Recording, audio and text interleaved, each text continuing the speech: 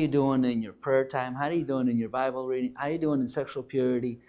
These sort of questions. And I've been asking Pastor Harold to do that for me. I need that. I know we're reaching a lot of people, but for us to continue to reach those people, I need to be corrected and mentored and prayed for. And last week, Rick Warren was in Seattle, and he shared this. He said that the average pastor will leave a church because of 7 people. And every church's got those 7 people. And but for the pastor to stay, he needs to have someone he can just unload sometimes. And for me, Pastor Harold is one of those, man, that I can, and I feel safe unloading. And so, thank you for supporting Pastor Harold and allowing him to speak into my life too. I cherish that relationship, and if I stay healthy, I can continue to reach people. One time a nose said to the eyes, "You know what? I'm tired of carrying your sunglasses or your eyeglasses around. That's it. I don't benefit from the eyeglasses. I'm tired of carrying your eyeglasses around." And so the nose told, "All right, get your eyeglasses off." And as the nose was walking with the body, it hit the first tree that was by. You see, every person, every nose needs the eyeglasses to see. Even though it seems like the nose does not benefit from the eyeglasses, and sometimes you don't understand, well, why the eyeglasses? Well, the nose, though you don't indirectly benefit, you benefit because the eyes can see and they guide you, and so I need Pastor Harold to do that for me, and I really honor Pastor Harold and the blessing that he has in my life. And so hopefully he can continue to do that for me. But I appreciate him a lot. I want to share something in my heart today that I'll speak to myself today if I can. And hopefully some of you can also hear a little bit about it. There's a story in Luke chapter 17 where Jesus cleanses the 10 lepers. Okay? And many of us know this story, and we've read it many times. And after Jesus cleansed and healed the 10 lepers, the Bible says that only one of them came back to thank Jesus. Only one. The question is, well, what about the other 9? How come they did not come back? And so I was doing some research, and I found some new translations that had some of those excuses that the other 9 people had. So the person number 2, he said this: he waited to see if the cure was going to be real or fake. The third person waited to see if it would last. The fourth one said he would see Jesus later. I'll see him later and tell him later. The fifth one decided that he never had leprosy. Why should I thank him? It was probably just an imagination. I never really had it. The sixth one said he would have gotten healthy anyways by himself. It wasn't really Jesus. It was just, time, and he was healed by himself. The seventh one went and gave the glory to the priest. Oh, yeah, it's all the same thing. Yeah, Buddha, Hindu, whatever, gave the glory to the priest. The eighth one said, oh, well, Jesus really didn't do anything. It's not like he had to physically do anything. He just said a couple words. Why do I need to thank him? The ninth one said, any rabbi could have done it. It's not like it was just Jesus. Anybody could have said those words and I would have been healed. The 10th one said, hey, I was already improving anyways. It wasn't really Jesus. And sometimes when we think about lepers and thinking, well, if we were lepers and we were healed, we'd come back and thank Jesus. But the reality is that if we would all understand how sinful and wrathful and what we have earned, we'd understand that our disease was much worse than leprosy. You can only understand grace if you understand judgment. You are most loving, patient, kind, and gracious When you are aware that there is no truth that you could give another, that you don't desperately need yourself. You're the most humble and gentle when you think that the person you're ministering to is more like you than unlike you. Really, we were all in worse shapes than lepers. And if there's anybody to be grateful, it needs to be us. Today I want to take some time and I want to look at two Bible characters. You know, we live in a society where we know a lot of cartoon characters and superheroes. And sometimes even in the church, we know all the superheroes and VeggieTales and all these other people, but we don't know Bible characters. And so I want to take two Bible characters and just kind of share a little bit about their life. And I know some of you, Brother Don, you'll know everything about these Bible characters. And others of you might hear a little bit about them for the first time. But I want to share about two Bible characters. The first one that I want to share about is a man by the name of Saul. Okay, in the Old Testament, there was a man by the name of Saul. And so let's just imagine Saul is going to sit at this chair. Okay. 1 Samuel 9, 1 through 12 tells us a little bit about Saul and who he was. It describes to us, gives us a description of this man. So it says this: there was a man of Benjamin whose name was Kish, the son of Ebal, the son of Zerah, the son of Becherah, the son of Ephiah, the son of Benjaminite. Okay, so here's a description about him. A mighty man of valor, okay? And he had a son whose name was Saul, a choice and handsome man. Really beautiful. And there was none more handsome person than he amongst the sons of Israel. From his shoulders and up, he was taller than any other people. So this is the description that we get of Saul. Okay? 4 characteristics about Saul. What we know from Saul is these 4 things. 1, he was wealthy. Okay? He's wealthy. Second thing, he had an attractive appearance. He looked good. Third, he was physically large and well-developed body. I mean, he was the tallest guy. And he was good with words. Given a chance to speak before crowds, he was eloquent. Okay? So these are 4 characteristics that we know about Saul. The concern, though, about those characteristics is that all 4 of these external marks are external marks. And they commanded attention and gain him quick advantages. If the only thing that defines you and who you are is external success, is your appearance, that success won't always last. What needs to define us more than our external person is our inner character. There's a quote that says this: you only go as far as your character will take you. You see, Saul, everything that we know about him is external qualities. But there was no internal character. Because what defined him was external, he spent very little time pondering about the need of others. He didn't build up and focus on building a relationship with God because, well, he didn't need God. He's tall, he's strong, he's eloquent, he can do it all. I don't need God.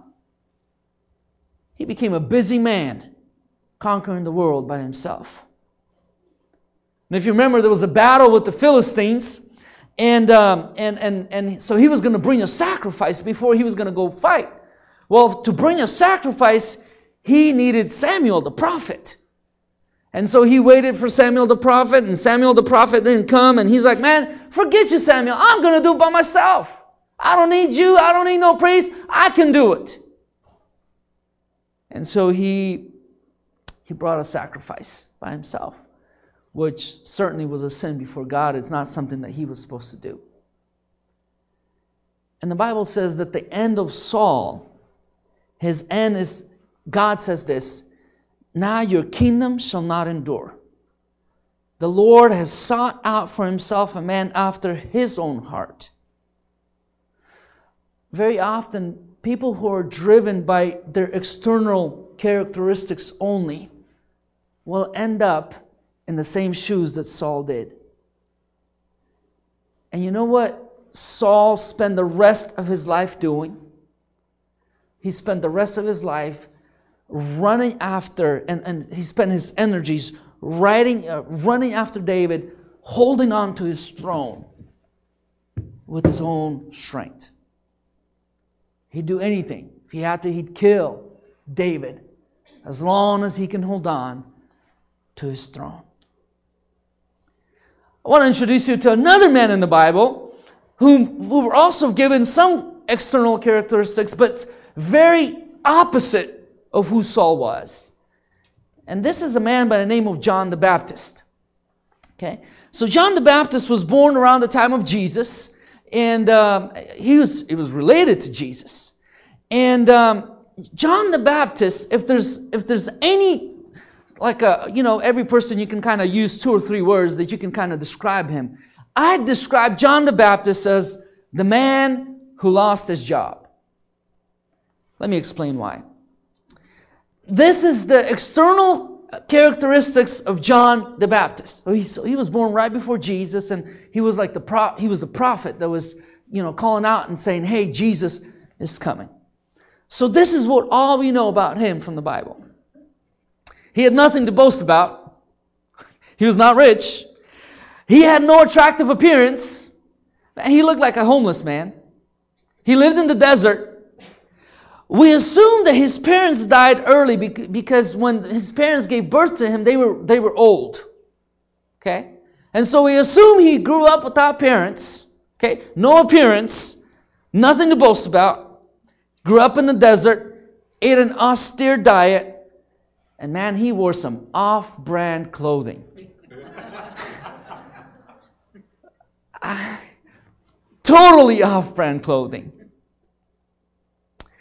But you see, what defined him and why we know about and what we know about John the Baptist is an inner character, an inner strength, something driven, something that he's moved by.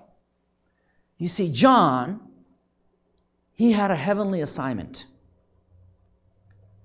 He wasn't even, the word driven is a bad word to describe John, because he wasn't driven like Saul, who was kind of driven to just, man, I'm just going to do it by myself. Samuel, you're not coming, it's all right. I'll do it by myself. He was just driven. John the Baptist, the word that I describe him more is someone who was called. So he got a heavenly assignment from God, and he's like, all right, I'm just going to do what God told me to do. Whether or not people show up, whether or not they like me, I'm just going to do what I'm called to do. And so he dedicated himself to the writings of Isaiah, the prophet. Living in the desert, he would just proclaim prophetic words. Okay. Now, so having kind of learned a little bit about John the Baptist and having learned a little bit about Saul, let's kind of speak about the differences between these two men. Look at their reaction, the reaction of Saul and the reaction of John the Baptist when they realize their vocational security is under attack. When they realize their career is about to end. Okay? Saul, he hears people in the field saying, oh, Saul has killed thousands, but David has killed 10,000s. And he hears all these things about David, and now he's heard, and he says to David, I know you're going to take the throne after me. And how does Saul react when his vocational security is under attack? He goes after David. He tries to kill him. I mean, he feels like he's got to defend himself. I mean, God has nothing to do with this. If I don't do it, if I don't take things into my hands, ain't nothing going to happen. I've got to do it all by myself. He reacted violently, followed David into the desert to try to destroy him. But John the Baptist, look what the Bible says happened to him when he found out that, hey, whoa, his popularity is now in the decline. Jesus has come. Right? And his role was just to lead up to Jesus. Well, now Jesus came, and guess what? He's no longer needed. His popularity now is, he's losing his job. He's not needed anymore. He sees Jesus, and guess what he does? He says, hey, All right, there he is. That's the Lamb of God. That's who are you to follow. Let me read something. Don't want to open my electronic Bible. I'm going to open my... If you have a Bible, read in John 1. John is after Genesis, before Revelations. John 1, verse 35 says this. The next day, again, John was standing with two of his disciples. Okay, so he's standing around. He's got some disciples, John the Baptist. And he looked at Jesus as he walked by and said, Behold the Lamb of God. And look what happened. The two disciples heard him say this. And guess what they did? Bye-bye, John. They followed Jesus. So he introduces Jesus, and guess what? People are okay, John, well, we're going to leave you now. He's losing his job. He's got disciples. He's been training. He's been putting into them. And well, I've been faithful. I've been doing what I'm supposed to do. Why are you leaving me? I wasn't unfaithful. Why are you leaving me?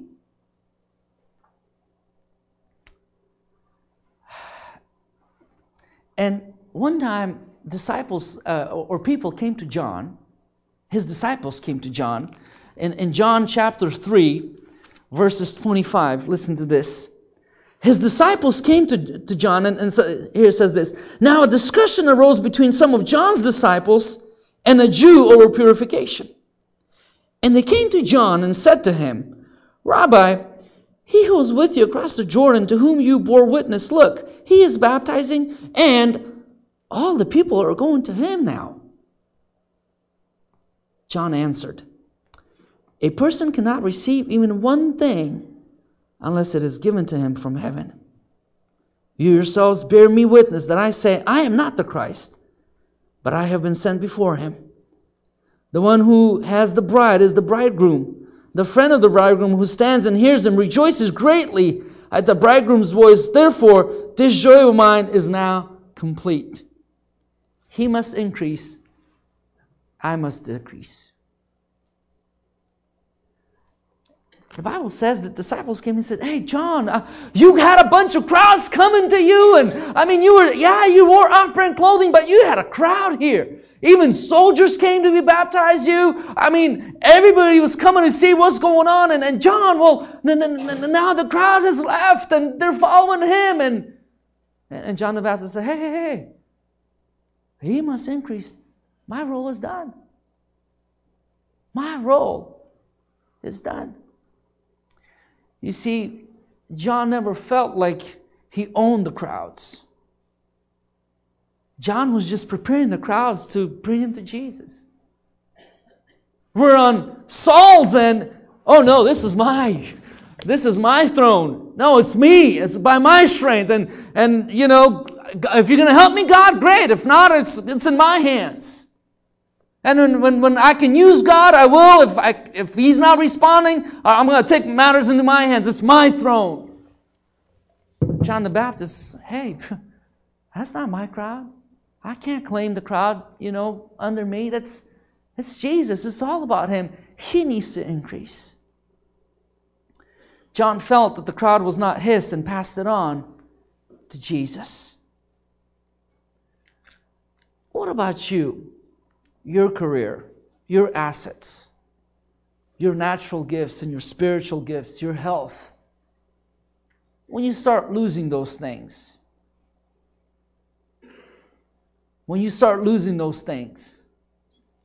are you a Saul or are you a John the Baptist who's willing to say, Lord, it's not.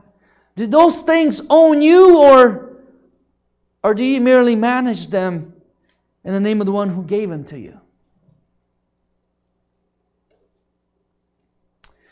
You see, when Saul loses things, it's a life crisis.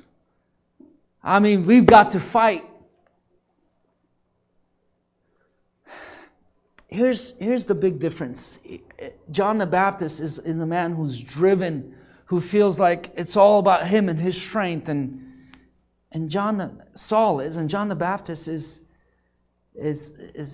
he's just got a calling from God.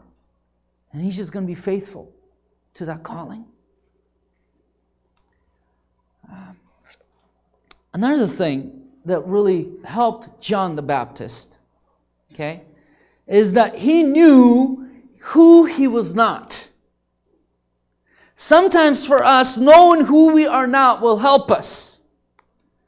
There was a time when some people came to John the Baptist and they said, "Hey, John the Baptist, are you the Messiah? You look like you're the Messiah. I mean, look at you, and then you sound like a Messiah. Are you the Messiah?" Guess what John the Baptist could have done? Not a bad idea. Sure, yeah, I'm the Messiah. The crowds would have increased. But he would have known that's a temporary thing. Knowing who he was not was the beginning of knowing who he was. But he knew that if he would have been pretending to be who he is not, sooner or later, eventually, everything would come to an end. For us, we must realize and also know our limited role. Our limited role. And to some of you, even our limited role in some of the decisions our children make. Our limited role in some of the decisions our children make. It is our role to train, to teach. It is our role to pray. But it is them before the Lord.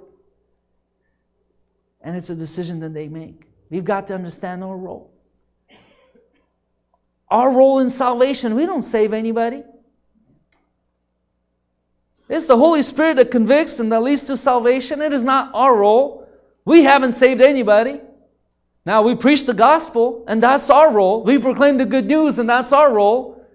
But it's God who saves. We can't take credit. Well, He saved, and it's my credit. Our role is limited. I think it's going to be easier for us to continue to proclaim the good news and be confident about it because we know who we're not. We're not the saviors of the world.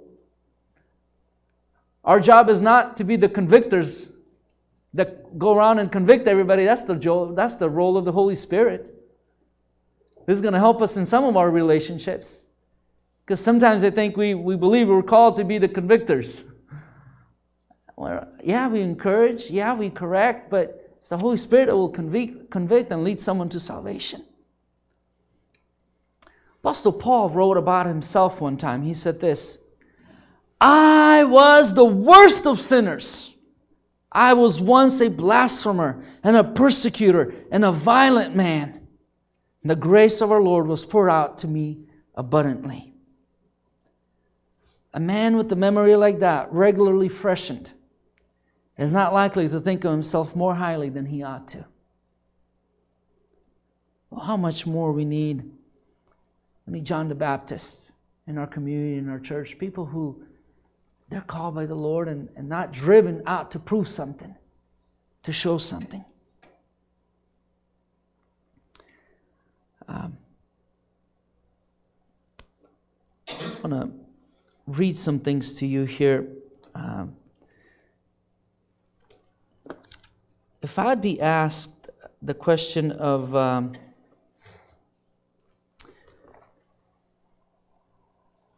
if there was anything, if there was a time, for example, and I was dying, and there was a speech that I can give to my son, Matthew, my last speech, I thought to myself, what would I say to him? My last words to Matthew.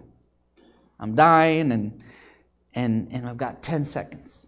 There was 10 words that I could say to him. What would I say to him? I'd kind of refer back to this topic here and some of the things I'm sharing and the differences between Saul and John the Baptist.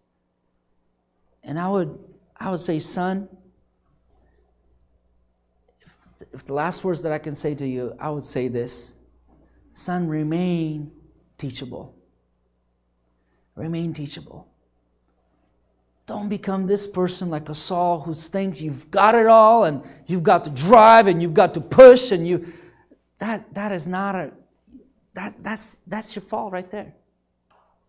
Remain a person who's teachable. One of the people that scares me, okay, now some of you might have a problem with this, but this is a good man, but he scares me. He's done great things in the history of Christianity, but he scares me. We honor him and we thank God for some of the truths that he's preached, but he scares me. And this is a man by the name of Martin Luther. Okay, there was a time, man, he 95 Theses. He brought the Protestant Reformation. We just celebrated, 400 years. Great man in history. And an early stage of his life, man, he did great things. By faith, through grace. I mean, some of these things, amazing revelations. And we thank God for a man like Martin Luther. But I was studying a little bit his life, and so, it was one time in his life, there was a season in his life when he got the revelation of faith alone and grace alone and got the 95 Theses and was like, wow! But life continued. And he continued to teach and preach, and he just began to not like Jews for some reason. And let me read some things about sort of the ending of his life. In 1543, Luther published a little booklet called On the Jews and Their Lies, in which he says that the Jews are some kids in here, but very inappropriate woman.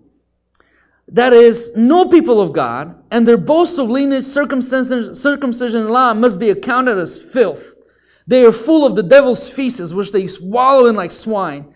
The synagogue was a defiled bride, yes, an incorrigible bad word, and an evil bad word. And he argues that the synagogues and schools must be set on fire, their prayer books destroyed, rabbis forbidden to preach, homes razed, and property and money confiscated.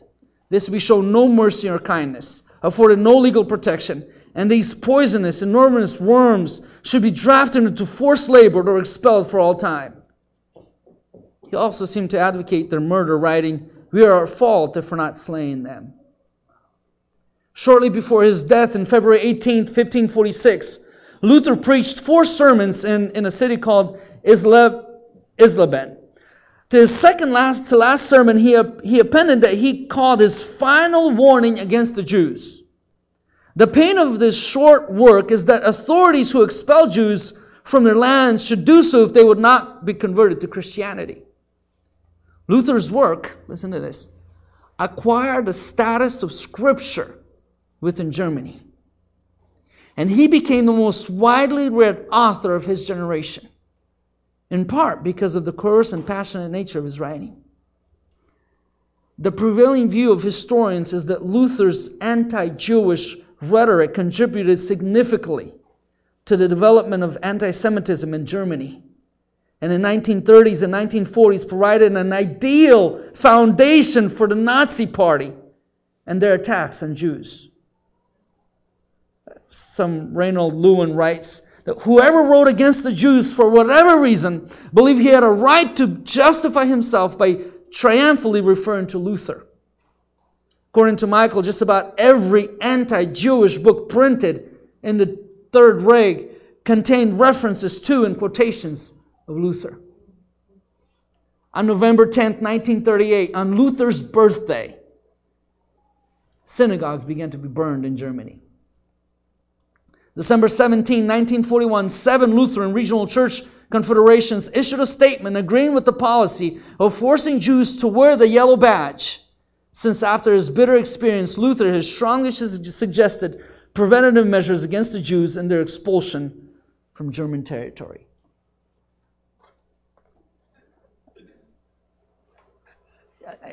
And I share this not to paint Luther, in some negative context, because we thank God for what he's done. But I want you to see 2 separate periods in Luther's life when here he is studying the Bible and being teachable and learning things, and things that the whole church was just against, and fresh truth and revelation. But as he continued, I'd say he went off course a little bit. Which was, instrumental then by the Nazis and used in every publication to help murder millions of people. And that scares me. Because I'm no Martin Luther. I'm just a Russell. And I've got my weaknesses. And if Luther can fall or sidetrack, so can I. And if Saul, this great man who's got these external characteristics, tall and man, he's so great in his speech, and if he can come to a point where it's no longer about God and His kingdom, it's about him and his own throne, Lord, help me. Help me to reach the end of my days where I'm being teachable. I'm being like John the Baptist, where it's not about me. It's about the Lord. Heard a saying the other day, the greatest day in a young minister's life is not the first day, it's the last. And very often we'll look at somebody like a Saul, somebody like, wow, look at this young guy, and look at this family, and look at this businessman, and wow, and that's what amazes us, and this is whom we give praise, and this is whom we honor in our public services, and this is who we want to imitate when it's not really that we need to be pointing to. It's more in the Lord, because we're all human.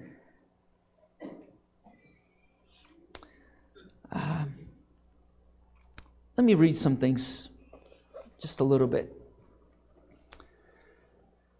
Everyone you minister with and to is flawed human beings still in need of redemption. No one around you has a completely pure heart. No one is totally free of sinful thoughts, desires, cravings, or motives. No one always says the right thing. No one always makes the right choices. No one is always noble in his intentions. No one is free from acts of selfishness or self-aggrandizement. No one is completely loyal. No one always has your back. Because of this, relationships in the body of Christ are messy and unpredictable. Because of this, we must esteem, preach, and point to Jesus at all times. In the face of His glory, when we worship and come into His presence, in the face of His glory, we are all left naked with no glory whatsoever to hold before ourselves or anyone else. That's why we all need to spend time in His glory. When the awe of God is absent, it is quickly replaced by the awe of ourselves. If you're not living with God, the only alternative is to live for yourself. It is only in our brokenness, in the face of our own sin, that we can give grace to fellow rebels to whom God has called us to minister. It's only when our identity is firmly rooted in Christ that we are free from seeking to get our identity out of the things we do or the things we have. A success of a ministry is always more a picture of who God is than a statement about the people who are involved in that ministry. Don't confuse ministry success with God's endorsement of its leadership or the leadership lifestyle. It's not about, if their success has nothing to do with, this leader and his lifestyle, and it's God at work.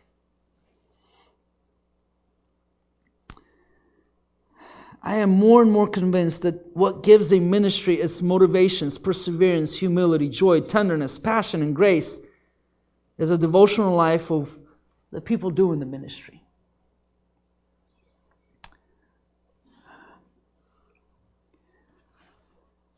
There's when you talk to high school, college, or college recruiters who recruit for like football teams, for example, and you ask them, what is one of the character traits that you look for football players?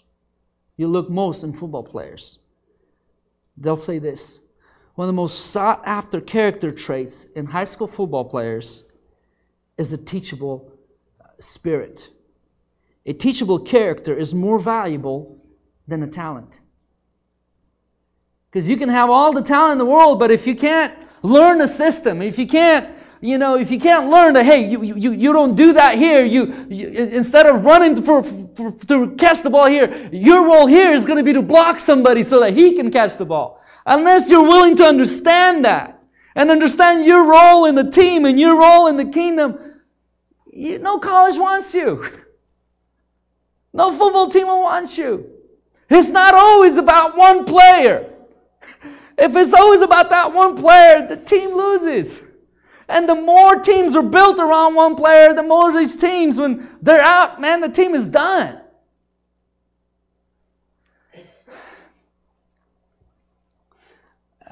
In the Cowboys Code of Conduct, one maxim states, never miss an opportunity to stop talking. When we are talking, we are not listening, that's not learning. In Matthew 5:3, the Bible says this, blessed are the poor in spirit, for theirs is the kingdom of heaven. What does it mean to be poor in spirit? To be poor in spirit is to be aware of your own lack. To be poor in spirit is to realize that you don't have it all spiritually. You are humble, open to change, open to grow. You are teachable. I'm going to end with this. So what can we do to be more like John the Baptist? Realize that our knowledge is incomplete, and therefore, when we're in disagreement with someone, there's a slight possibility that we might be wrong. Having a teachable spirit is a freeing thing. It frees us from the overwhelming burden of always having to be right. If you think you're always right, that's a heavy burden to carry. Being teachable means we say things like, tell me more. I want to understand from your perspective. How do you see it? What could we do differently? What do you suggest? I might be wrong in my opinion. What do you think about it? In other words, we are fellow explorers, not just debaters of our position. There's a scripture that says that those that always share their opinion, they're fools. And so being always opinionated is not a godly character trait. Being teachable also means that we ask ourselves silently in our hearts, what can each person I come into contact with teach me? Even if we think those people are out to lunch, what can I learn from this person? Every person that God ever created is something to teach us. And the fourth thing is, being teachable means that I truly believe that God isn't finished with me yet. And therefore I offer myself to God in each and every circumstance and ask to be taught and shaped more into the image of Christ, so that we may gain more of the mind of Christ, more of the life of Christ within us. Christ is not done with us.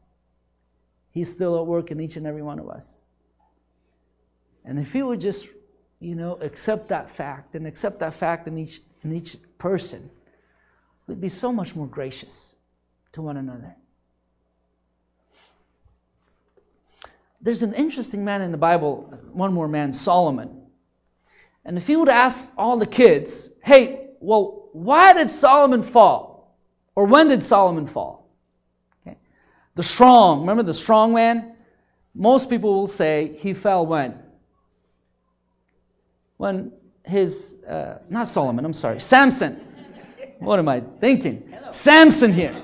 Most will say, when did Samson fall? When his hair got cut. Well, did you know that was his final fall? When he was born, he was given 3 things that he should not do.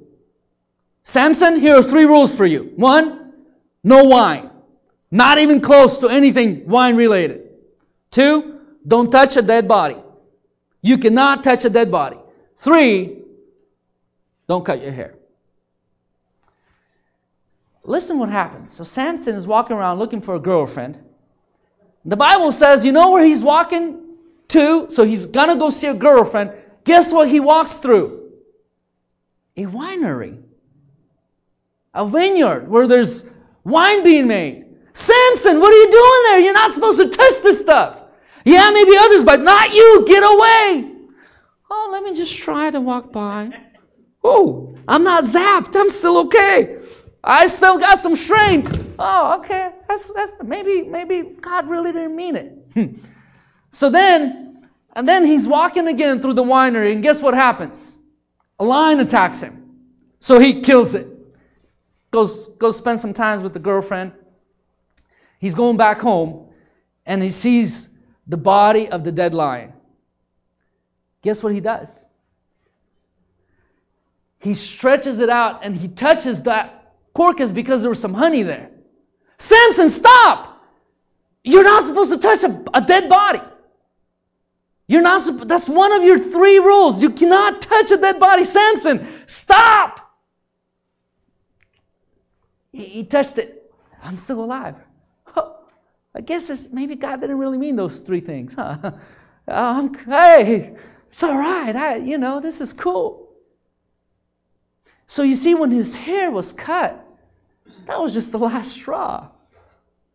His heart was just like, hey, maybe God's not real serious about this stuff. His fall, wasn't just one day, bam, his hair cut and he fell and God was like, man, that's it, you're done. No. It was much longer before that.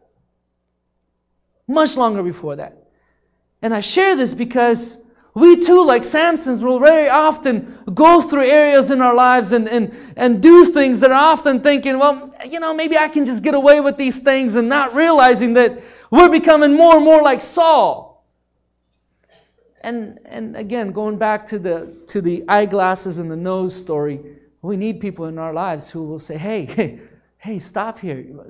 Don't you remember God told you can't touch dead bodies? Don't you remember this is one area where you need some change? We need to be teachable.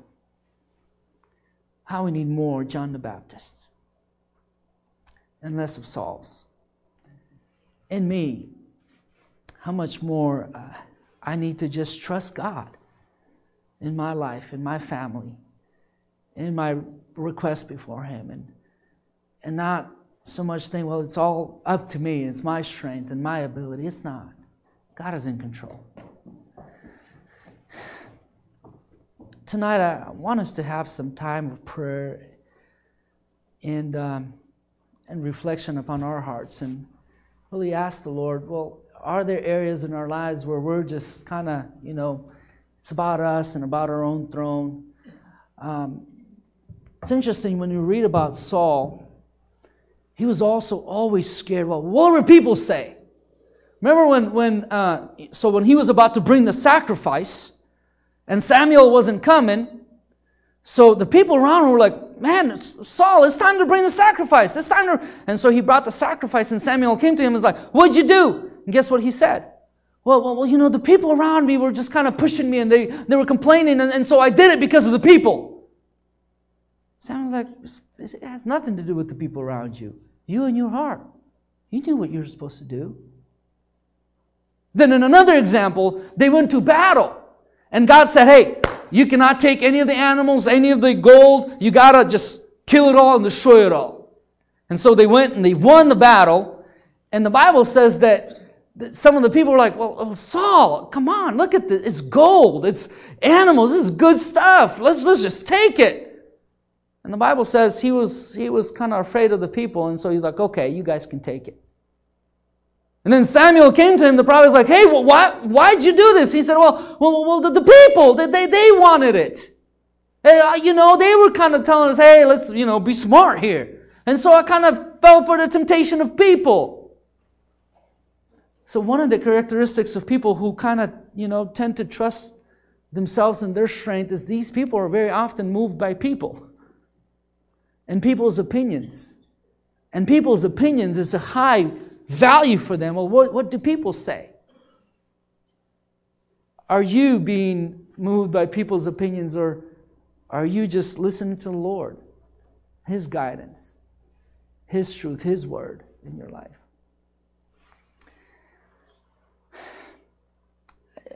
I want us to have some time of prayer, and this is our last night.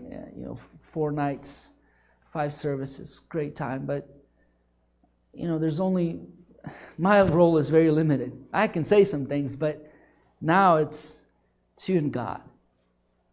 You'll forget the stuff I shared, in a couple days. But you and God, there needs to be some talking there. And I want us to just spend some time in that. Spend some time talking. I don't know when last time, how often you kneel. And, I know different people. I had knee surgery about a month ago, and so there was a season for some weeks I couldn't kneel. I'm very careful in how I kneel too now. I had a torn meniscus, and so not everybody can. But when you look at Scripture, there's people spend some time kneeling before the Lord. If you're able to tonight, let's kneel. If you can't, you sit. Let's just have some time before the Lord in prayer. And ask us, where's our heart at? I'd love to pray with you here at the altar. Pastor Harold, we'll pray with you. If you need some prayer, we'd love to pray with you. And just ask yourself, are you a John the Baptist, just following the Lord, or are you a Saul where you're just driven by your own desires and your own motives? What drives you?